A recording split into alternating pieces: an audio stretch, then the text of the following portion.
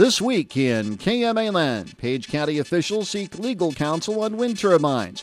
Montgomery County supervisors set turbine moratorium. Star-Spangled Shenandoah deemed a success. Strong storms cause Tabor power outage. Fremont County reaches railroad flood damage settlement. And Glenwood's pool closes early for the summer. I'm Mike Peterson. With litigation looming on the horizon, Page County officials this week opted to seek legal advice regarding a proposed wind turbine project.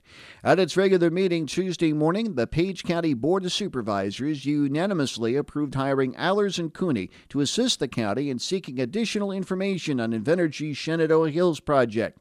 The farm would straddle the Page-Fremont County line south of Shenandoah. While the project has mostly satisfied the county's ordinance on wind energy conversion systems, Supervisors Chair Alan Armstrong says a few issues linger, including turbines potentially too close to an AM transmitter tower for KYFR in Shenandoah. In addition, one turbine is located only a quarter-mile away from the Wabash Trace, and additional background information is requested on the company's environmental study.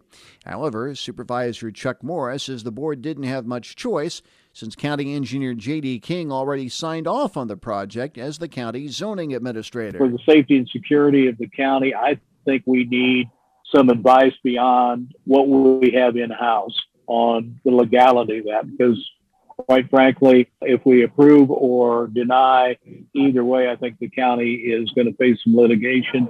And I would rather know where we stand and we can posture the county in the best way for that pending litigation. Additionally, Morris says the law firm has worked with several other counties in the state on similar issues. The matter would fall outside an existing contract with the law firm. He suggests sharing as much information as possible to gauge their opinion. We need to send them our ordinance. We need to send them the permit. We need to send them the objections we've heard from Page County Horizons and have them weigh in on, to get kind of the landscape, and then have a meeting with us with their feedback. Both Armstrong and Supervisor Jacob Holmes agreed that counsel was necessary given potential litigation regardless of the board's decision on the project. Morris adds the situation is new waters for the board and other county officials, including Page County Attorney Carl Songson and J.D. King. Earlier in the meeting, the board once again heard from Page County Horizons on Invenergy's proposed wind farm. Mary Ann Gibson, a landowner in the Lincoln and Morton townships, says the board should seek additional information regarding the outside firm conducting the environmental study and Invenergy's statement in their application that, quote, no federally listed birds, bats, or endangered species habitats or nesting areas are located within a mile of the project. I am suggesting that you request of Invenergy that they provide a copy of the supporting data, which was gathered in the surveys, which have led to those conclusions. And that would allow you verification to assure that you're providing due diligence to this aspect of their application. She adds information shared with the U.S. Fish and Wildlife Service and the Iowa DNR suggests the board should be able to request the background information easily. Gibson says the extra information would provide some confirmation for the residents living within the project. Maybe they've covered all their bases. I certainly hope they do. I don't think that they would misrepresent that. Surely they wouldn't. But I think that those of us who live in the environments where the turbines are going to be placed, we're out, we see things, we alert, oh, there's a new eagle's nest, such and such a place, have you seen it? That kind of thing. And without knowing what they have cited in their statement, we don't have any way of knowing. Gibson also recommended having a time frame for a response. The board intends to instruct the Page County Auditor's Office to communicate with the firm and provide the necessary information. New wind-to-energy projects are on hold in Montgomery County, at least for now. By unanimous vote Tuesday morning, the county's Board of Supervisors approved a one-year moratorium on wind turbine projects with the caveat that it could be extended or suspended at any time upon board approval.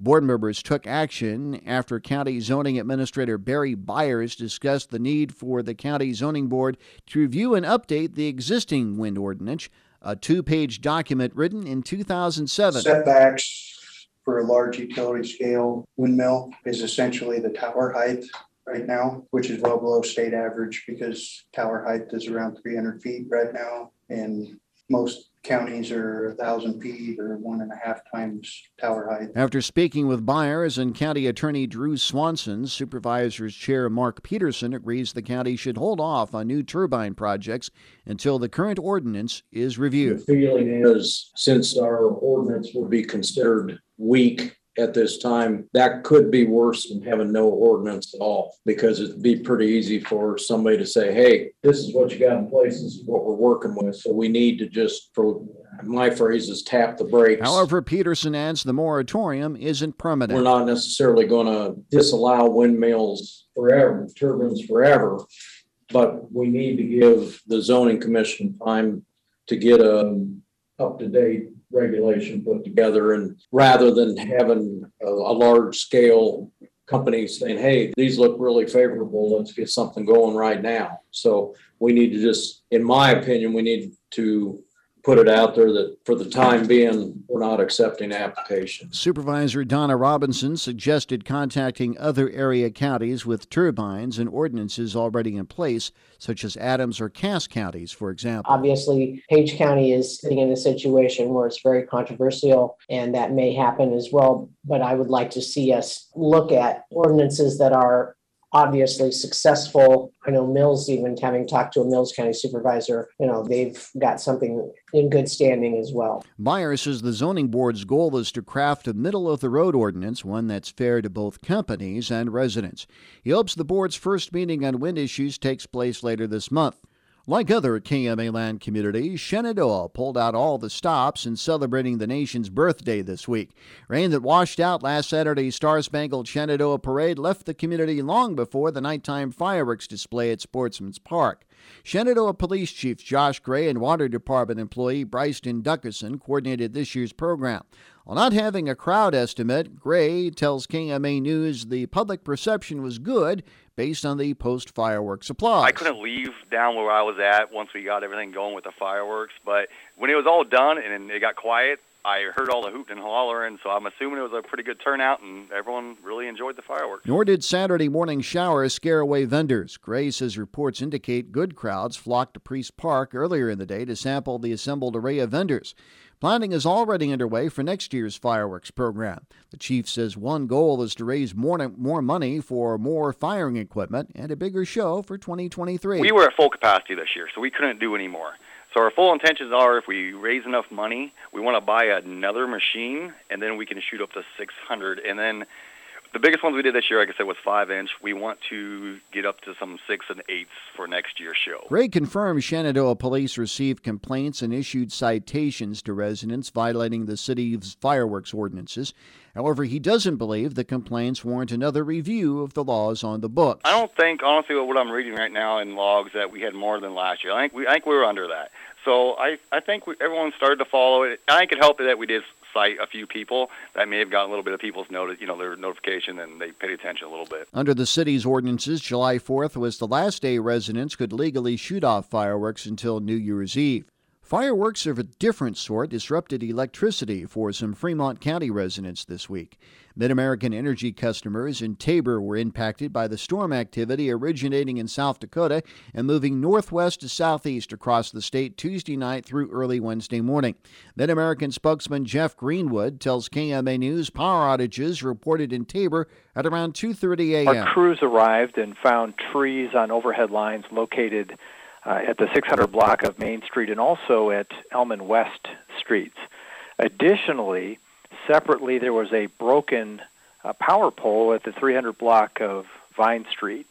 So our crews called in a tree crew to remove the tree debris from the overhead lines so they could work safely on those lines. Greenwood says just under 200 customers were impacted by the Tabor power outage. Services were restored to all but about 6 customers by noon as crews continued repairs in a broken power pole in the 300 block of Vine Street. About 15,800 customers statewide lost power as the result of storm activity.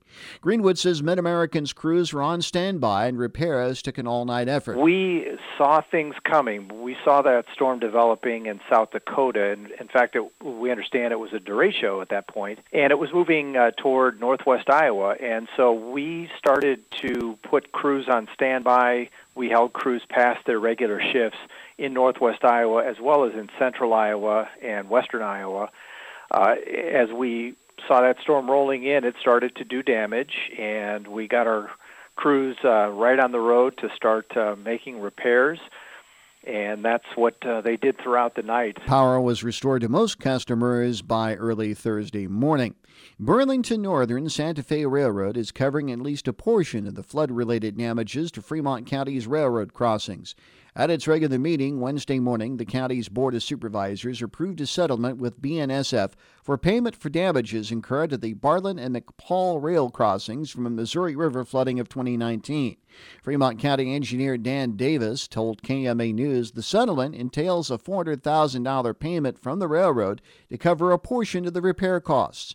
Davis says the settlement comes after negotiations between the county and the company. We did our best, to convey the different places, how much it entailed. And this was to their Lincoln Claims Office. And like I said, we did our best there, and we did get a settlement. Davis says both crossings suffered extensive damage from floodwaters. Estimates place the damage to the Bartlett crossing at around $1 million, while the McPaul crossing sustained around $1.4 million in damage. The two crossings were, kind of expensive because it had to come out of our local funds. It was not deemed flood damage, with those roads being federal highway, which, federal highway usually pays 80/20. Well, they excluded the ramps, let's call them ramps, the roadway to slope up and hit where the new tracks were raised to. And about each of those were probably $250,000 apiece. Davis says the county is happy to recoup at least a portion of the cost. It pretty much wipes the slate clean, and, we accept that as, best we thought we could do. But it's a lot better than nothing, I think, which happened in 2011. So Glenwood residents will have to find another place to swim the rest of summer now that the city's pool is closed for the season. Glenwood City Administrator Amber Farnham told KMA News the City Council recently came to the decision after nearly a month had passed since a piping issue delayed the initial Memorial Day opening for the Glenwood Aquatic Center. Farnham says the initial repairs took longer than expected due to the pipe's location requiring the break-in and repouring of concrete to the pool deck. However, just as those repairs were beginning to wrap up and the pool was beginning to be refilled, more trouble struck. And in that process, another pipe that had previously been working cracked, and then also we were leaking some water. So the decision was made to close the pool for the rest of the season, so that we could go through and do a comprehensive look at everything at the pool to see if there's any other issues that might come up. Ultimately, Farnham says the council's decision came down to the lengthy repairs of fixing the leak. That is going to require us to drain the pool completely again, have it completely dried out, fix it, and then seal it, and then repaint. And the timeline for that was just a little too long. Then we just didn't think we would have much of a pool season after that. Farnham says the hope is to take the remainder of the 2022 season in fall to work with engineering firms to identify what caused the piping issues and leakage. However, she adds the council did not take the decision lightly. They were hesitant to make the decision just in the fact that they know how important it is for us to have the pool available for our residents and our citizens. And they're just as frustrated as everybody else. It was not an easy decision to make or one that they took lightly at all. Farnham says the council will also offer full refunds to all those who purchased a full season or half-season pass. City officials say those who had already submitted a half-season refund request will automatically be covered to a full refund. For any further questions or information, contact Glenwood City Hall at 712-527-4717. Page County officials are still troubleshooting issues regarding the county's emergency management and countywide radio system. On Tuesday, the county's Board of Supervisors discussed three main areas of concern in the department with Page County Sheriff Lyle Palmer.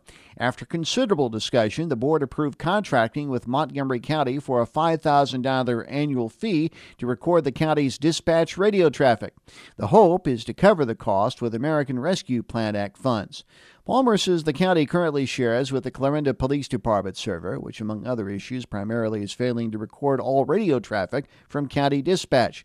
Thus, he says former EMA Director Chris Griebert was already discussing contracting out the recording to Montgomery County. To do that, we have a login where we log into their system, pull our radio traffic that we need for court cases, for any other emergency things, just basically for any of our calls. Put cases together, whether it's an ambulance call or a high crime call. Additionally, Palmer says there is no contract for maintenance and oversight of the county's use of the current server. Supervisor Chuck Morris says the county could have some serious litigation issues within the recording of the county's radio traffic. However, he says the current setup did present the possibility. It's kind of a gerrymandered analog to digital device that has never been hooked up down in the room. As I understand it, to buy the recording apparatus is about a $500,000 expense. That's why Fremont County, Taylor County are hosted by Montgomery, because for $5,000 you can do that a lot of times versus $500,000. But with dispatch switching to a Motorola console, Morris says the current devices could present compatibility issues. Palmer says the county is also facing issues with other EMA equipment on the rural water tower outside of Shenandoah, as discovered by crews recently inspecting the tower. They found some loose connections. They also found water had got into one of the cables through a loose connection, I'm assuming. And one of our receive antennas had been struck by lightning multiple times, they said. Additionally, Palmer reported wiring issues with EMA generators due to an unfortunate culprit, mice. We've been down on the generator for some time. We at first thought it was just a sensor, and we found out that for some reason there was nothing to keep rodents out of there. No mice bait, anything like that. Jacob, I'm sure you understand exactly what I'm talking about. You put a combine away, you fill it with mothballs, you put mice bait, everything else away.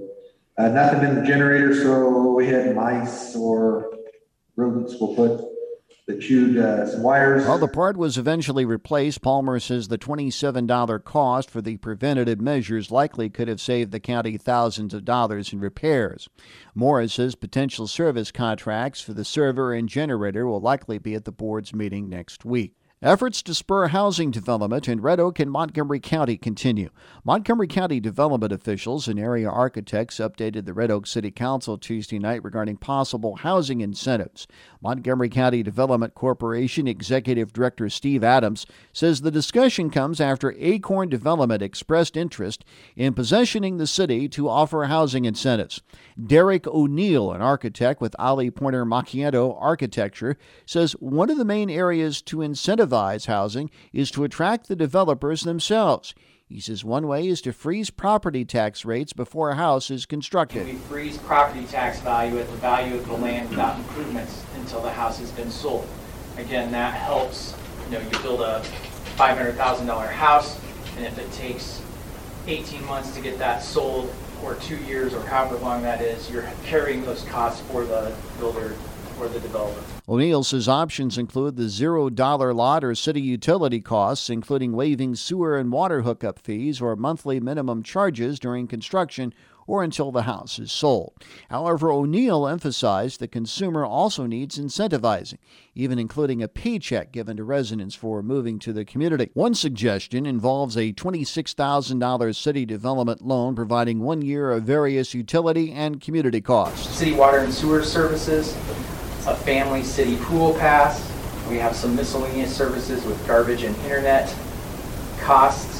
And then we have some family scenarios, a family YMCA pass, a discounted family country club membership, Wilson Performing Arts Center passes, and Red Oak Community School District activity passes. O'Neill says several possible groups have confirmed they would be willing to participate in the program. He says the loan would be paid back through property taxes on the home, with the length depending on the house's value. He adds it works to keep an inflow of property taxes compared to abating the charges for several years, which he says can also be an abrupt change for property owners. However, O'Neill adds the program likely would need to be permanent. At some point, we hope there's enough homes that are built that you don't have to play these types of games and things to get people to move here and to get people to buy these homes. But right now, there's a housing demand, but there's not the people willing to take the risk in Red Oak at the moment. Adams says the hope is to get at least 10 houses constructed in the next 5 years with the starting prices of at least $200,000. Acorn is focused on higher market housing. O'Neill says the development could spur growth in other needs such as workforce housing. If you can get somebody to start, building and selling some of these higher market rate homes, then that might entice, someone who has a plan to come in and be able to build some market rate stuff or some other type of subsidized type of housing that gets you into that workforce kind of housing cost. Because right now it's all about what does it cost, and our construction costs are just very high. Adams and Red Oak Mayor Shauna Sylvia say the discussion also comes at a good time with the housing readiness assessment underway, which will help identify the community's needs in terms of type and cost of housing. Nebraska City is another community aiming at improving its housing stock. By unanimous vote Tuesday night, the Nebraska City City Council approved the first reading of an ordinance for the purchase of 27 acres of property near CHI Health St. Mary's Hospital for construction of up to 40 units designed to meet the community's housing needs. The commissioners took action following a public hearing on the proposed $460,000 purchase. Speaking on KMA's Morning Line program Wednesday morning, Nebraska City Mayor Brian Beckett says the project is based on input received from 5 town hall meetings regarding the use of the city's $1.2 million in American Rescue Plan Act funding. We went out and started looking at the pieces of property around town or adjacent to city limits that we could start looking to start purchasing and platting and moving down the road to developing to interest a developer to come in and build homes because our inventory is really low. Beckett says the city's major employers are pushing for additional housing. Our big employers here, American Meter, Honeywell, and Cargill, they've all said they could expand all of their shifts for a second and a third because they had more folks. And then Wayfair, the owner, has contacted the council and sent us a note to let them know that he would like to do a capital investment to improve his production, which would mean more folks, and his concern was bringing in folks and being able to have somewhere close that they could house. The mayor adds prospective new residents are also looking for more housing in the community. I know when folks do come to town, they tell us that they had a hard time looking. There wasn't a whole lot of inventory. At one point, I think we had 8 homes on the market. That's how low we were. Our housing studies over the last 2, we do them every 10 years. The last 2 have said we do have a shortage in inventory. So we're hoping that this would give a chance, folks, if they want to move up to a little newer, more modern house or a little bigger, then that would do that. That might open up whatever they're owning or in right now. We'd kind of start the cycle and get things moving here in town with a little more inventory. The ordinance's second reading takes place at the council's next regular meeting later this month. It's been a whirlwind first month for Mills County's new top public health official. Lori Ann Gentry took over as the county's new public health administrator in late May. Gentry succeeds Julie Lyons, who retired after 32 years with the agency.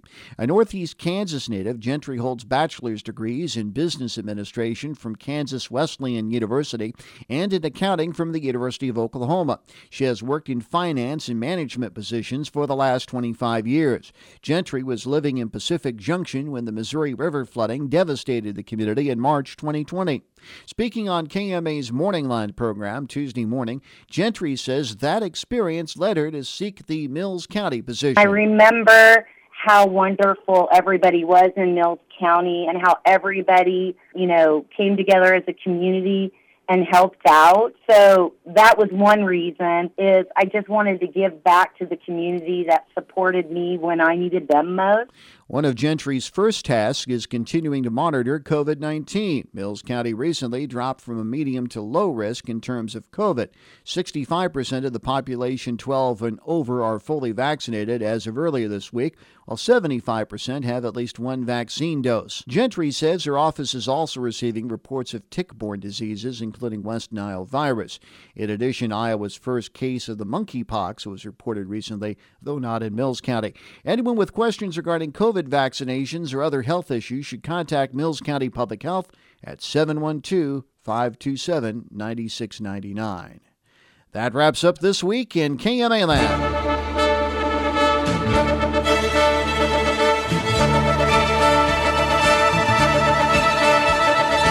Be listening each week at this time for This Week in KMA Land. And for more information all the time, log on to KMAland.com, where you can also hear this program in its entirety. For the entire KMA News team, this is Mike Peterson. Thanks for joining us. Have a great weekend.